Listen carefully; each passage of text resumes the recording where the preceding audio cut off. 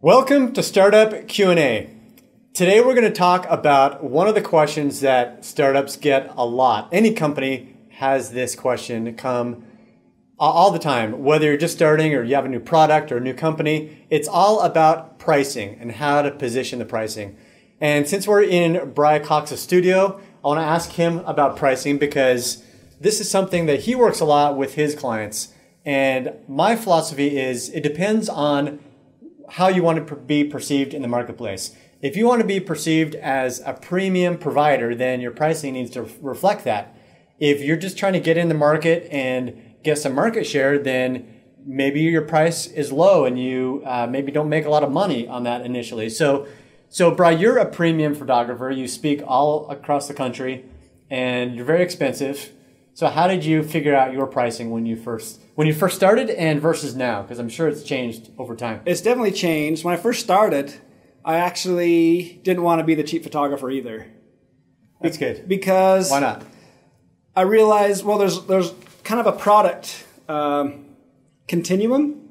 Like on one end, there's just things that are cheap that are just kind of made in a factory. And they're made just so many times that it's like those have to be cheaper than something that's custom made on the far end of the other spectrum. And photography is something that's custom made. Like if I make something for this client and they don't buy it, I can't just put it back on the shelf and sell it to the next person. I have to start again the next client. So for that mere fact, the mere fact that it's custom means that it has to be more expensive. And also if it's more expensive, then the perceived value, and this has been proven scientifically, the perceived value in our brains is that it's higher quality. Right. So if you charge higher, then the people are going to perceive it as higher and probably be more happy. Right. So have you ever discounted any of your work, and how does that go? Do they perceive it as being not as valuable if you're like running a special and... Yeah, so I actually try not to run specials. The one special I do run is sometimes is a deal on the actual shoot, the actual session time, but the prints, photographs, they're always the same price. Okay, so you started out being high priced. How did that affect your brand? I think it really helped. Because you probably turned down people that didn't want to pay that or couldn't afford it, right? I turned down, and it was sometimes harder. Like maybe I got some more training, or over the years I'd get better, and I'd go, I bought more equipment or whatever, and I go, I have to raise my price a little bit. I have to raise my prices a little bit. And people would come in, and they go, oh, that's just too much, and they would leave. But that's good. I think if you've got a service and nobody is leaving and nobody is saying your pricing is too high, then you're underselling yourself and you're missing out on that extra money that you could be bringing in, and you're going to lose people. But you want to lose people because that shows that your pricing is about the same around the right range. Yeah, and I think I use the Pareto principle when I'm letting people come and go. Mm-hmm. And I know the Pareto principle is the 80-20 split. So basically I feel like if I don't have like 80% of the people going, whoa, that's too expensive, then I'm appealing to the wrong people. Then really I'm appealing to the 80% that... Yeah, then it's upside down. It's upside down, yeah. And then for that group, you really just have to be as cheap as possible because you're just trying to get as many people.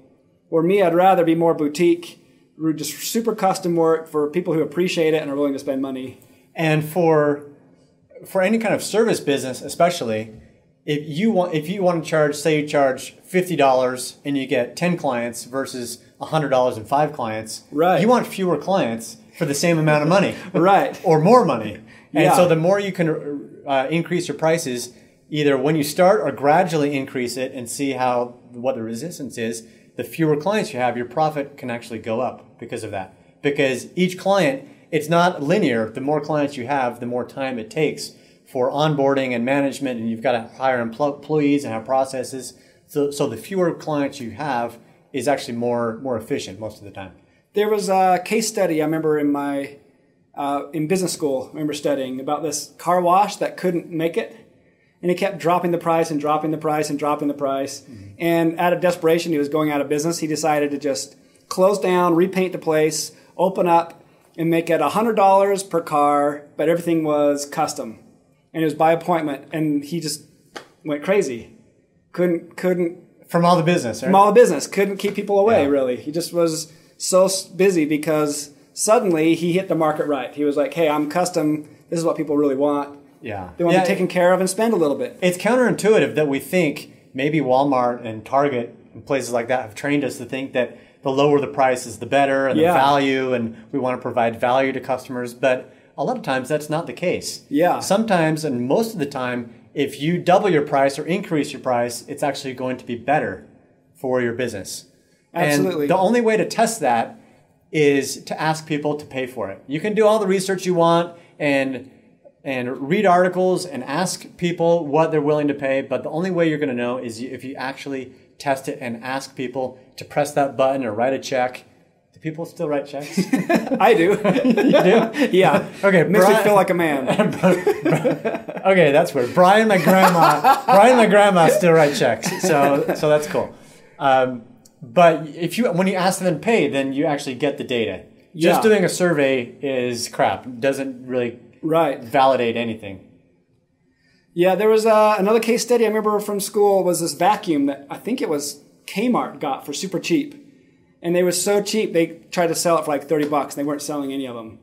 And then they had some consultant come in, they go, put it in a better box, sell them for $100, and they sold out. Mm-hmm. Mainly just because of the perceived value. The money, people were like, well, for $30, how can that be a good vacuum? Right, yeah. And that, like I said at the beginning, scientifically has been proven that we associate the dollar value with the perceived value.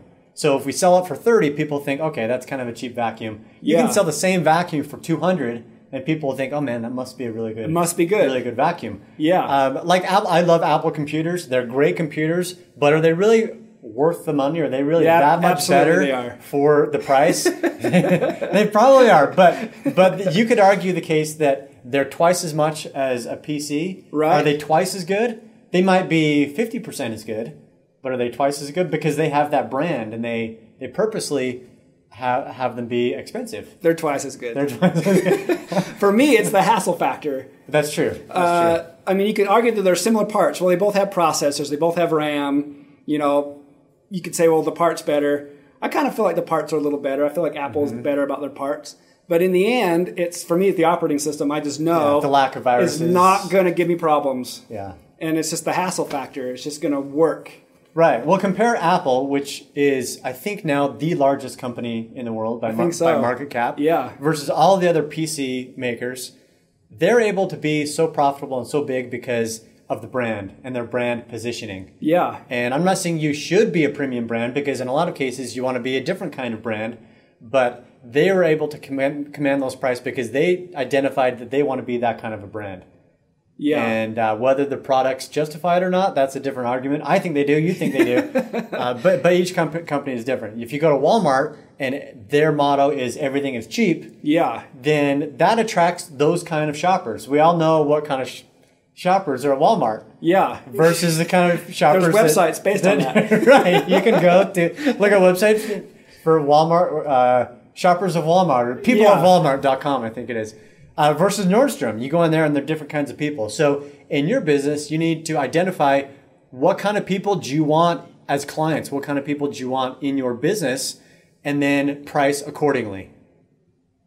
Okay, I think we've covered that. So if you have questions that you want us to answer, want me to answer about pricing or about your startup, then post it below. So post below. I'd like to know, are you trying to position yourself as a premium product, or are you going more the Walmart route or somewhere in between? What's working for you?